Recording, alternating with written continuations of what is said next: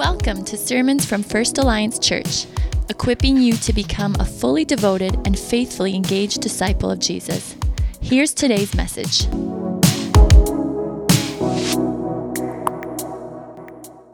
Welcome to the 9 a.m. service at First Alliance Church. My name is Andrew. I'm one of the pastors here, and we're going to continue our sermon series in the book of Luke and Acts. It actually so happens that we're mid-stride our missions month. So for the last couple of weeks, we've been focusing on missions. We've had some guest speakers. Next Sunday, Cinder Krishnan will be here also talking about missions. And we're going to see this morning that as we journey back into Luke, this is going to have a lot to say about our mission as Christians and as the church as well. So I want to invite you to open a Bible to Luke chapter 11, beginning in verse 37. And if you're new to church and new to the Bible and you want to find where we are and follow along, in the Blue Bible you can follow along on page 844. And we are going to dive into God's Word to us this morning. And up to this point, Jesus has become embroiled in a series of conflicts.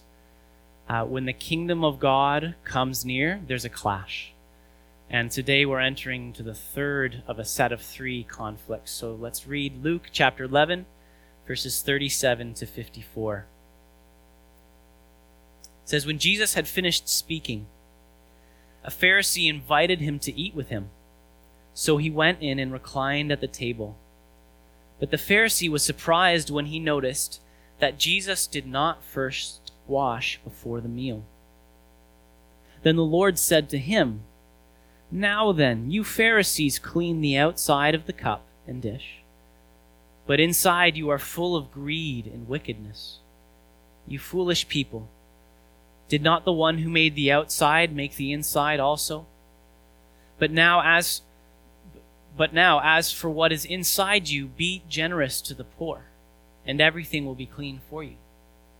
Woe to you Pharisees, because you give God 1/10 of your mint, rue, and all other kinds of garden herbs, but you neglect justice and the love of God. You should have practiced the latter without leaving the former undone. Woe to you Pharisees, because you love the most important seats in the synagogues and respectful greetings in the marketplaces. Woe to you, because you are like unmarked graves, which people walk over without knowing it.' One of the experts in the law, or lawyers, answered him, 'Teacher, when you say these things, you insult us also.'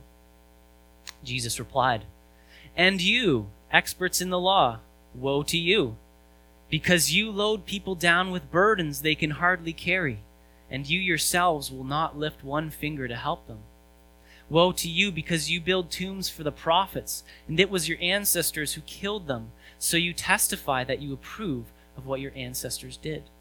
They killed the prophets, and you build their tombs. Because of this, God in his wisdom said, I will send them prophets and apostles, some of them whom they will kill, and others they will persecute. Therefore, this generation will be held responsible for the blood of all the prophets that has been shed since the beginning of the world, from the blood of Abel to the blood of Zechariah, who was killed between the altar and the sanctuary. Yes, I tell you, this generation will be held responsible for it all. Woe to you, experts in the law, because you have taken away the key to knowledge. You yourselves have not entered, and you have hindered those who were entering.' When Jesus went outside, the Pharisees and teachers of the law began to oppose him fiercely and to besiege him with questions, waiting to catch him in something he might say." This is God's word to us this morning. Will you pray with me? Living God, we believe that your Holy Spirit inspired Luke to pen these words, and Holy Spirit, I ask that you would come upon us this morning and illumine our hearts and minds to understand them, to understand the good news that undergirds them, and the kind of life that you want us to live, and as you show us the kind of life you do not want us to live. Jesus, we pray this in your mighty name. Amen. As we journey into this passage this morning, I just want to be clear. You can have a pen out. You can write in your journal. You can have your phone out and take notes. No one's going to judge you. Also, the slides that we're going to see, they'll be on our website later if you want to go ahead and look at those later on. So there's lots to resource you in your learning. Humans have a tendency to misplace our priorities. We get mixed up about what really matters. One morning, a New Yorker was taking a morning stroll on the Williamsburg Bridge when a mugger jumped up and surprised him. He took out a gun and he demanded his cell phone. Not wanting to hand over his most prized possession, he essentially dared his attacker to pry the phone from his cold, dead hands. The robber happily obliged his request and shot him in the leg. Now here's where most people would have counted their losses, forked over the phone and gotten out of there. But not this New Yorker. He began to limp away as fast as he could, still clinging to his phone. And the mugger had his priorities slightly more straight. He decided that a cell phone wasn't worth risking a murder charge, and he gave up the assault. See, valuing your phone above your life, that's really messed up. You've got some messed up priorities there. The Pharisees had their own set of mixed up priorities. The Pharisees were a group within God's people who were strict law keepers. They believed that God's kingdom would be helped in its arrival through the stricter observance of God's law. How will God's future reign arrive? How will our fortunes be restored? We're under the foot of the Roman Empire. We have been conquered again and again and again, yet God has promised that we would have a kingdom. How is this going to happen? And they said, by rigorously keeping God's law. That by doing so, they were creating the right conditions for the kingdom to come. So what they did, what their kind of self-appointed job was to go around prodding people to be better at their religion. So Jesus reclines at table with them. And they're surprised by something that Jesus fails to do. He doesn't wash his hands. This wasn't a hygienic thing. This was a ritual washing, and it wasn't mandated in the law itself, but by kind of the ever-unfolding interpretation of the law and layers upon layers of stipulations added to it. And this triggers something in Jesus. Did you notice how explosive Jesus is in this passage? It triggers something. And as we explore what Jesus is kind of exploding about, I just want to caution us. A lot of people, especially in an anti-institutional age, a lot of people think Jesus is against organized religion as such or institutions as such. But what we're going to see is that what Jesus is addressing isn't a problem of organizations, it's a problem of the human heart. It's a problem in our hearts. And so what we're going to do this morning is consider what I want to call religiosity.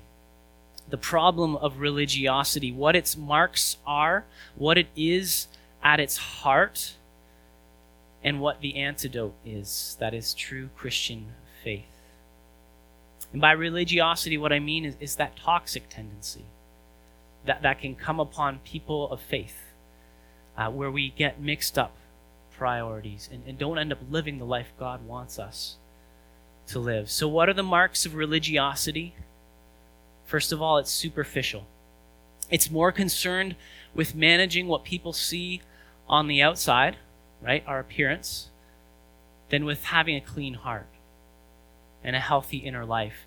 The image Jesus uses just shows how foolish this is. Verse 39, now then, you Pharisees, you clean the outside of a cup and dish, but inside you are full of greed. You care about having a good show, but you don't care about having a clean heart. It's like using a cup that is clean on the outside and filthy on the inside. Now, when it comes to drinking from a cup, which is more important? I want to ask you, which cup would you rather drink from? These are two of my office mugs. This one is filthy on the outside. Look at that. I don't know if you can see that very well. This one's not. Which one do you want to drink from? This one? No, this one. Okay. Well, if you choose this one, you might be okay because the inside is spotless. It's shining. If you chose the one that's clean on the outside, you might be disappointed. It's got coffee silt left over from last week. It's got, you might be, if you're having tea, you might not taste tea. You might taste something else. So what really matters when it comes to drinking from a cup? I can handle, this is Crayola marker. I can handle Crayola marker on the outside of my cup. I can't handle last week's coffee grounds, right? What's really important? It's gross to drink from a cup that's dirty on the inside. And it's just as foolish to care more about our outside appearance than to care about the condition of our heart. Along similar lines, religiosity is trivial. In verse 42, look at what Jesus says. They tithe all their herbs. And the law only really required people to tithe the major crops like corn, wine, and oil. But they tithe all these little herbs because they want to show people how serious they are, how meticulous they are about herbs and tithing and ritual hand washing. But Jesus says that they're doing that to the neglect of something far more important, of the weightier matters of justice and the love or the agape of God. What religiosity does is it makes a really big deal out of small things, and it ignores the major things. Religiosity also boosts self-importance. Look at verse 43. We find out what they really love. They're not loving justice and the love of God. They're not loving God. What they love is the most important seats in the synagogues. What they love is the most respectful greetings in the marketplace. Religiosity boosts the ego. It creates a pecking order through its trivialities and ways of ranking people. And of course, the person who is saturated in this religiosity, who is creating this pecking order in their mind, who's on top? Of course, they're on top, right? They're on top of the pecking order. They need to feel important. And religiosity doesn't just boost self-importance. It craves it. It loves it. It covets it. It needs to feel the praise of others to have a sense of self-worth. Religiosity also pollutes the community.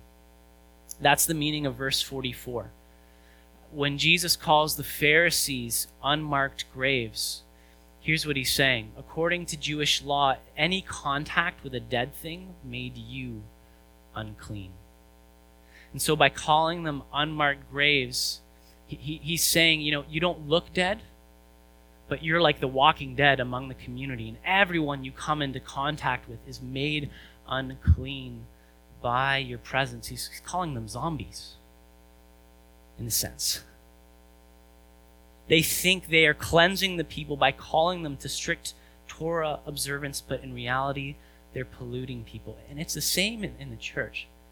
I mean, we can see how we can make one step from what we see in the Pharisees to some toxic tendencies in the body of Christ, right? Religiosity pollutes the unity we have in Christ because we're making this pecking order and judging people. It also tarnishes our witness. When people smell religiosity in Christians, Christianity dies 1,000 deaths. At this point, the lawyers speak up, and it's kind of a funny scene, Jesus is really blasting the Pharisees, and then the lawyers are like, hey, wait a second. He's also insulting us. We're their allies. When you say these things, you insult us too. And if you don't want to get blasted by Jesus, that's what you shouldn't do. You shouldn't say, hey, Jesus, now look at us. And so the crosshairs turn from the Pharisees to the lawyers, right? Verse 46, and you, experts in the law, you lawyers, woe to you because you load people down with burdens they can hardly carry, and you won't lift a finger to help them. Religiosity is burdensome. the teaching and interpretation of the lawyers with all these unraveling stipulations was just weighing people down, crushing them under the growing list of things they needed to follow, and they didn't care that it was doing that. Religiosity burdens people. Preaching that says, do this, be this, don't do that, do more of this, have more of this in yourselves. Preaching that focuses us on ourselves and what we are doing or not doing enough of just weighs us down. You feel this sense of your own inadequacy and failure. What we need to have our eyes taken off ourselves to the living Christ. We need the announcement of his good news and the redemption of his cross to be brought to bear on these issues, and how the gospel just transforms every part of our lives. And I want to talk about that more later. We're getting ahead of ourselves. We're still dealing with religiosity. Look in verse 47 to 51. I think as we read through 47 to 51, some of us maybe lost the plot. We were like, what is going on here? It's a really complicated section. But basically what he's saying is religiosity blinds us to our sin.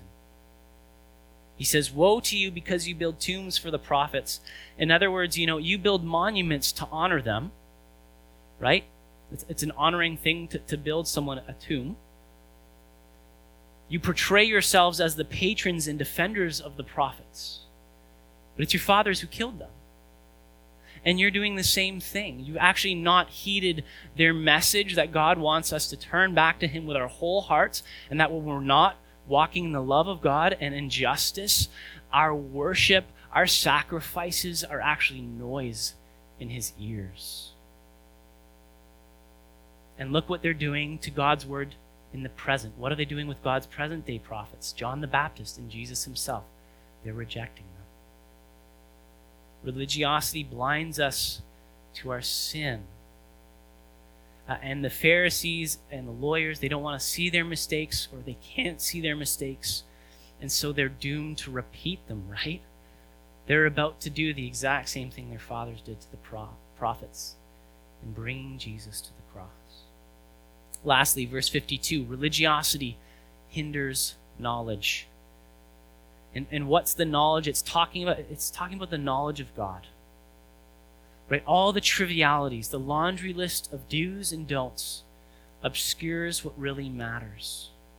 It affects our sight. It brings down this spiritual fog on us. And you find yourself forgetting in the midst of all these details, what is this all about anyways? What are we doing here? Who's God? What's he like? I've been so caught up in what I should do or shouldn't do that I can't even see the one I'm supposed to be doing it for. Religiosity hinders, it obscures our knowledge, and because of that, we're not able to help other people enter into the knowledge of God. Right? He says that they prevent others from entering in. Why? Because we're just inviting them into the same fog we're stuck in. Those are the marks of religiosity. I just want you to give yourself a pat on the back. We got through it.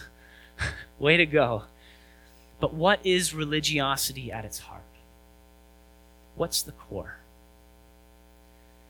It's self-justification.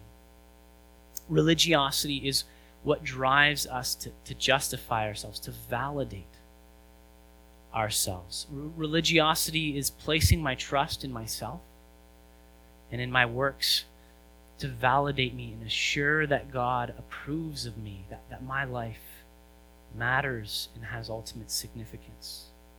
It's really leaning on our own record to manage our guilt. It's leaning on our own record to assure us that we're okay, that we're on the right side of God's love and acceptance. And here's the order, the logical order of religiosity. It says that if you obey God, if you do your duty, then he will love and accept you. That's the order of religiosity. If you obey God and do what his word says, you'll be justified. And this isn't just something that affects church people. and religious groups, there is a non-religious religiosity too, believe it or not. It's all over the pop spirituality of our age. Have you seen the show The Good Place? Anyone? Okay, some of you. Let me explain. It's a show about the afterlife, and I don't want to give too much away. But the principle of the show, what determines whether you go to the good place or to the bad place, is that at the end of your life, the total value of your life is calculated based on what you've done. The good and the bad, whether it contributed good or evil to the world. So some examples, if you end slavery, that's like 800,000 points. If you fail to disclose a camel illness when selling a camel, that's minus 22 points. There's all kinds of things, right? The sum total of your life, each thing you did, each thing you thought has like a point system. And it's going to be for you or against you. There's some funny ones up here. Blow nose by pressing one nostril down and exhaling. Minus 1 point. Okay. And the end result is you have people, right? You have people with a positive value or negative value assigned to them. It's all calculated. This is the pop spirituality of our age, right? Actually, this is the pop spirituality of human history. And the basic tenet is you've got a scoreboard hanging over your head. You live your life with a scoreboard hanging over your head, determining your value, determining where you will stand in an ultimate sense. Religiosity, be it religious or non-religious, makes us live our lives as if we're on trial. Every single thing you say or do is going to be used as either evidence for or evidence against you. Religiosity is behind the psychological anxiety people spend trying to convince themselves that they're a good person, and that God will, in the end, look kindly on you, and you'll go to the good place. It's not just in the church or organized religion. It's everywhere. It's in the heart of every person that looks to their performance. They're producing, they're earning, or they're climbing to get that sense of personal value and to know that they're going to land on the right side of judgment in eternity. It's not just religious folk who have a religiosity problem, it's humans. We have a religiosity problem. So what's the antidote?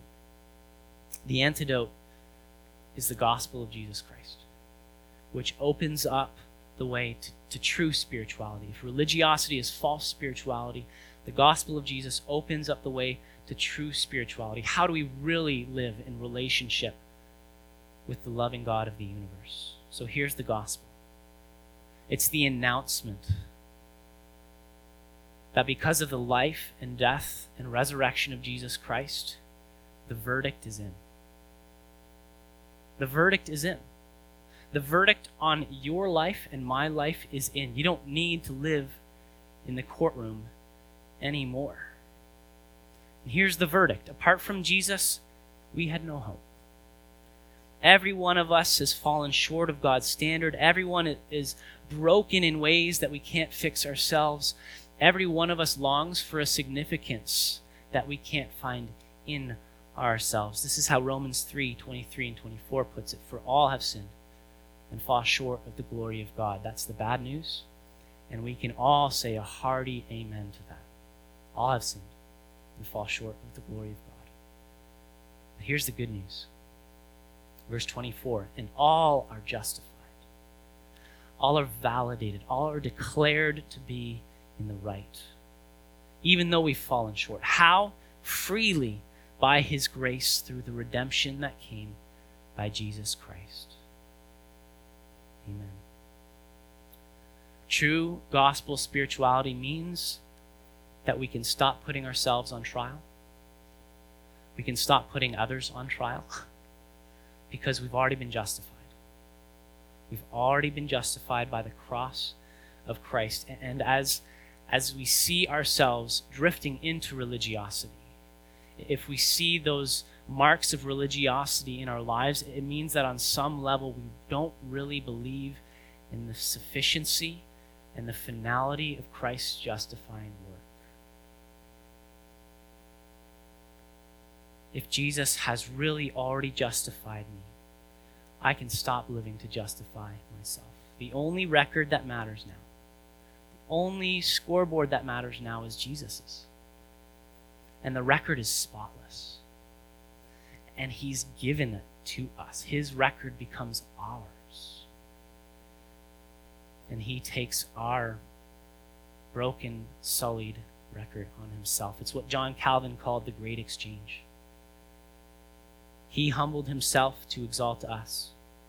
He made himself a servant to set us free. He became poor to enrich us. He was sold to buy us back, a captive to deliver us, condemned to procure our pardon. He was made a curse that we might be blessed, the oblation for sins for our justification. His face was marred to re-beautify ours. He died that we may have life. You break through from religiosity to true spirituality when you meet this Christ. And he shows you at the same time just how lost you are without him and how far he went in his love to bring you home. That's how you break through into true spirituality. So what about the list of commands? Right? What about Christian duty? Is there such a thing? Is there still duty when it comes to the Christian life? Some Christians act as if obedience and duty, they have nothing to do now with the freedom we have in Christ. Any duty is viewed as legalistic and unnecessary. I love how Francis Schaeffer speaks into this. He says, we don't come to true spirituality or the true Christian life merely by keeping a list, but neither do we come to it by merely rejecting the list. See, Schaeffer highlights for us the oversimplification of the legalists on one side, who say that duty is the thing that justifies you, and of the libertines on the other side, who say that we need to throw out the list, we need to throw out duty, we need to throw out obedience altogether. Both sides are wrong. They've only latched on to a partial truth, and we need to watch out for partial truths. You see, it's not just a matter of getting rid of the lists, it's a matter of living in the right order. And we need to live in the order of grace. We need to live in the order of grace that is mandated by the gospel. And it's the opposite of religiosity. The order of religiosity says you need to obey God in order to be loved and accepted by him.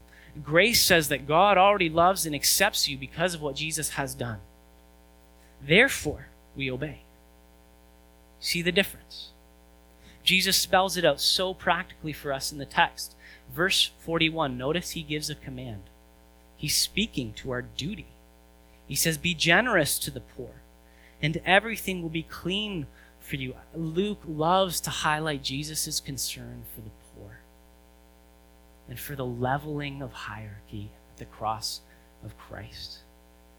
And generosity and charity are a big part of what it means to live in the order of grace, because as you experience God's grace lavished on you, it becomes a joy to share it with others.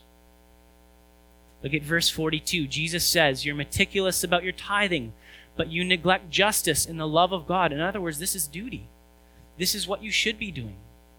And then he says that this interesting phrase, which again holds those two extremes together. He says you should have practiced the latter without dropping the former.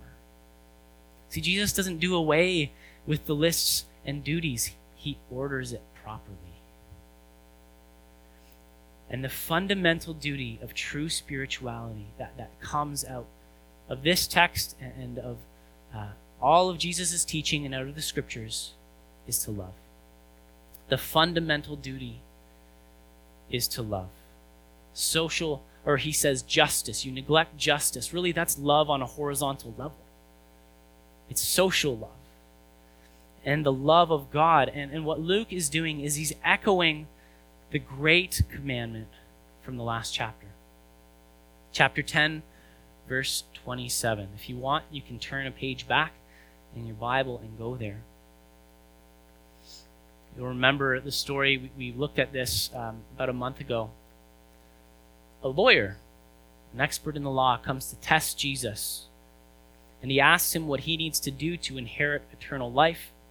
And the result is that Jesus affirms, out of all the lists and commands of the Old Testament, he affirms two.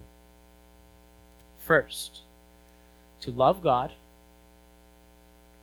And it elaborates, with all your heart, soul, mind, and strength. And second, to love your neighbor as yourself. To love God and to love your neighbor. Jesus says these are the gravitational center around which everything in the Christian life orbits. It's the highest priority. In Matthew, Jesus says all the law and the prophets, the whole Hebrew Bible, hang on these two commandments, just like you hang your coat on a coat hook. These are the two coat hooks upon which everything else hangs. And it shows that when we don't keep the love of God and the love of neighbor at the center of our faith, everything else falls off. We start to drift. We drift into religiosity in all its mutations. Legalism is religiosity. Libertinism is religiosity. The people who say there is no law, what are they doing? They're sticking their nose up at all the people who stick their nose up at other people. We drift into factionism, trivialism, judgmentalism, all the isms that make Christianity die 1,000 deaths. Love God, love your neighbor. That's what it's all about, church. Love of God and love of neighbor, it sounds so nice to people, right? When they think about the Christian faith, it's all about love. And it's a nice sounding theory. It's a nice idea to love your neighbor. But let me just say that it is really difficult in truth and in practice to do. In fact, it's the hardest thing, maybe even the most impossible thing. And what love of God and love of neighbor does is it challenges us to keep growing in spiritual maturity, in our ability to not only receive the love of God, but to show it to others. Because Jesus is not talking about sentimentality here. He's not talking about sentimental love or justice in theory. He is talking about something that takes concrete shape in our lives.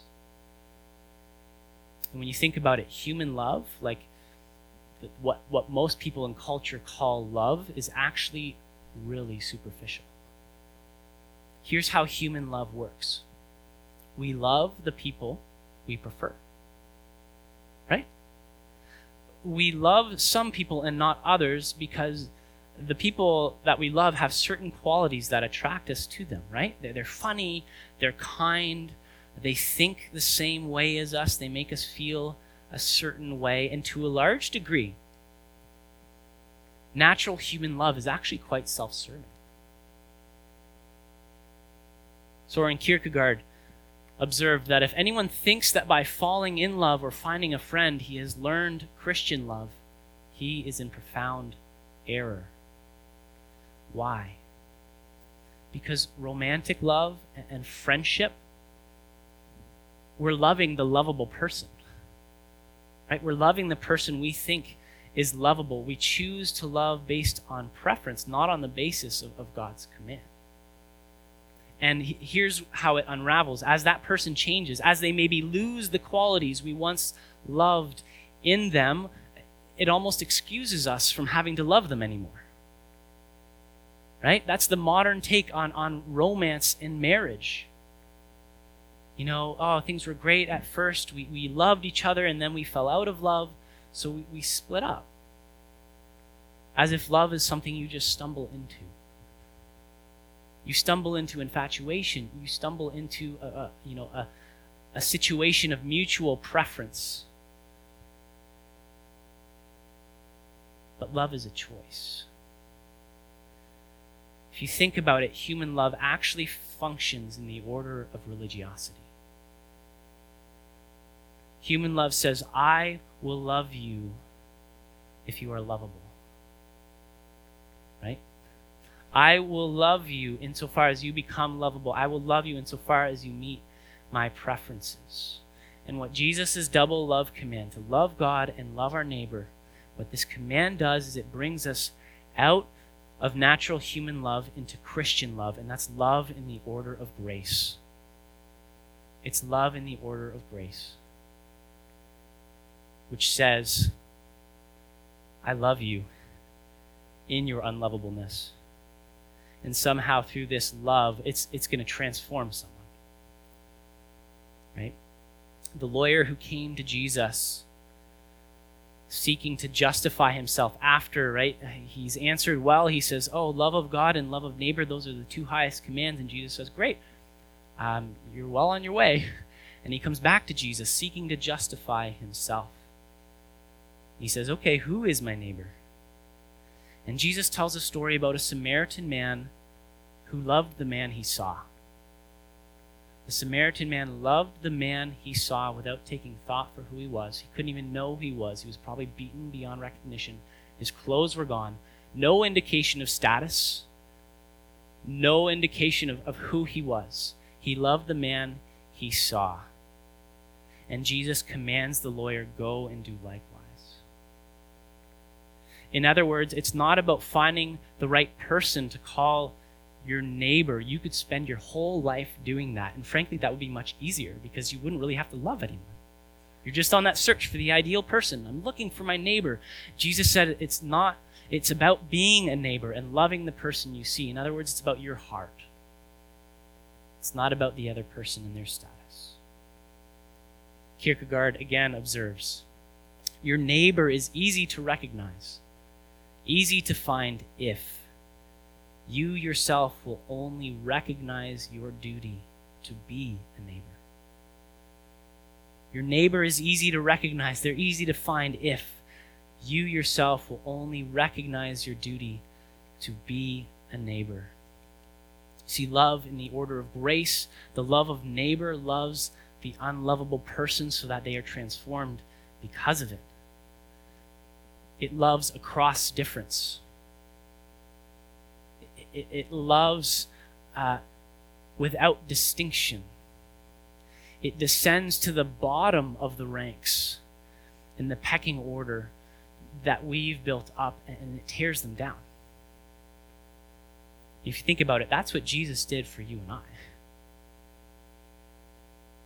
Jesus became a human. He was God, and he became man, and he became a human to the lowest, most cursed degree in dying on the cross for us. That's what God has done for us. And in response to that grace, we're called in his grace and in his love to have that kind of love amongst ourselves. That's deeply challenging.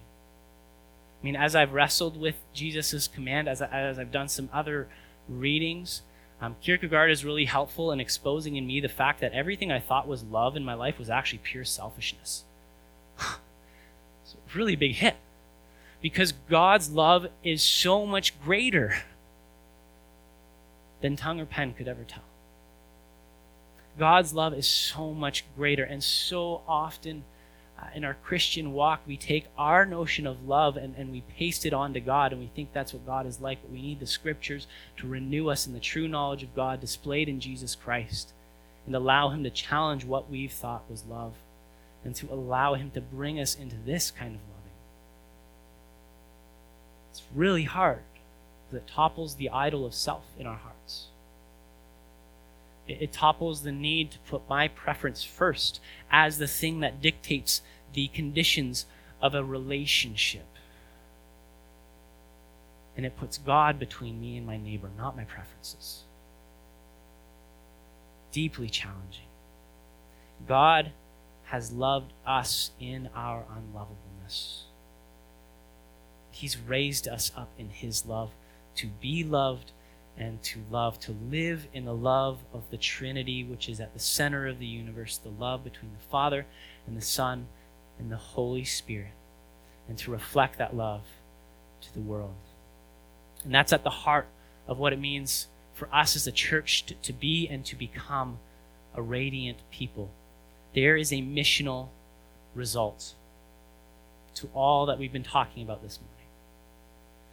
Getting rid of the germ, the toxicity of religiosity is crucial not only for your personal joy. I mean, it's not only miserable for people around someone who's caught up in religiosity, it's miserable to be caught up in religiosity. It robs you of joy.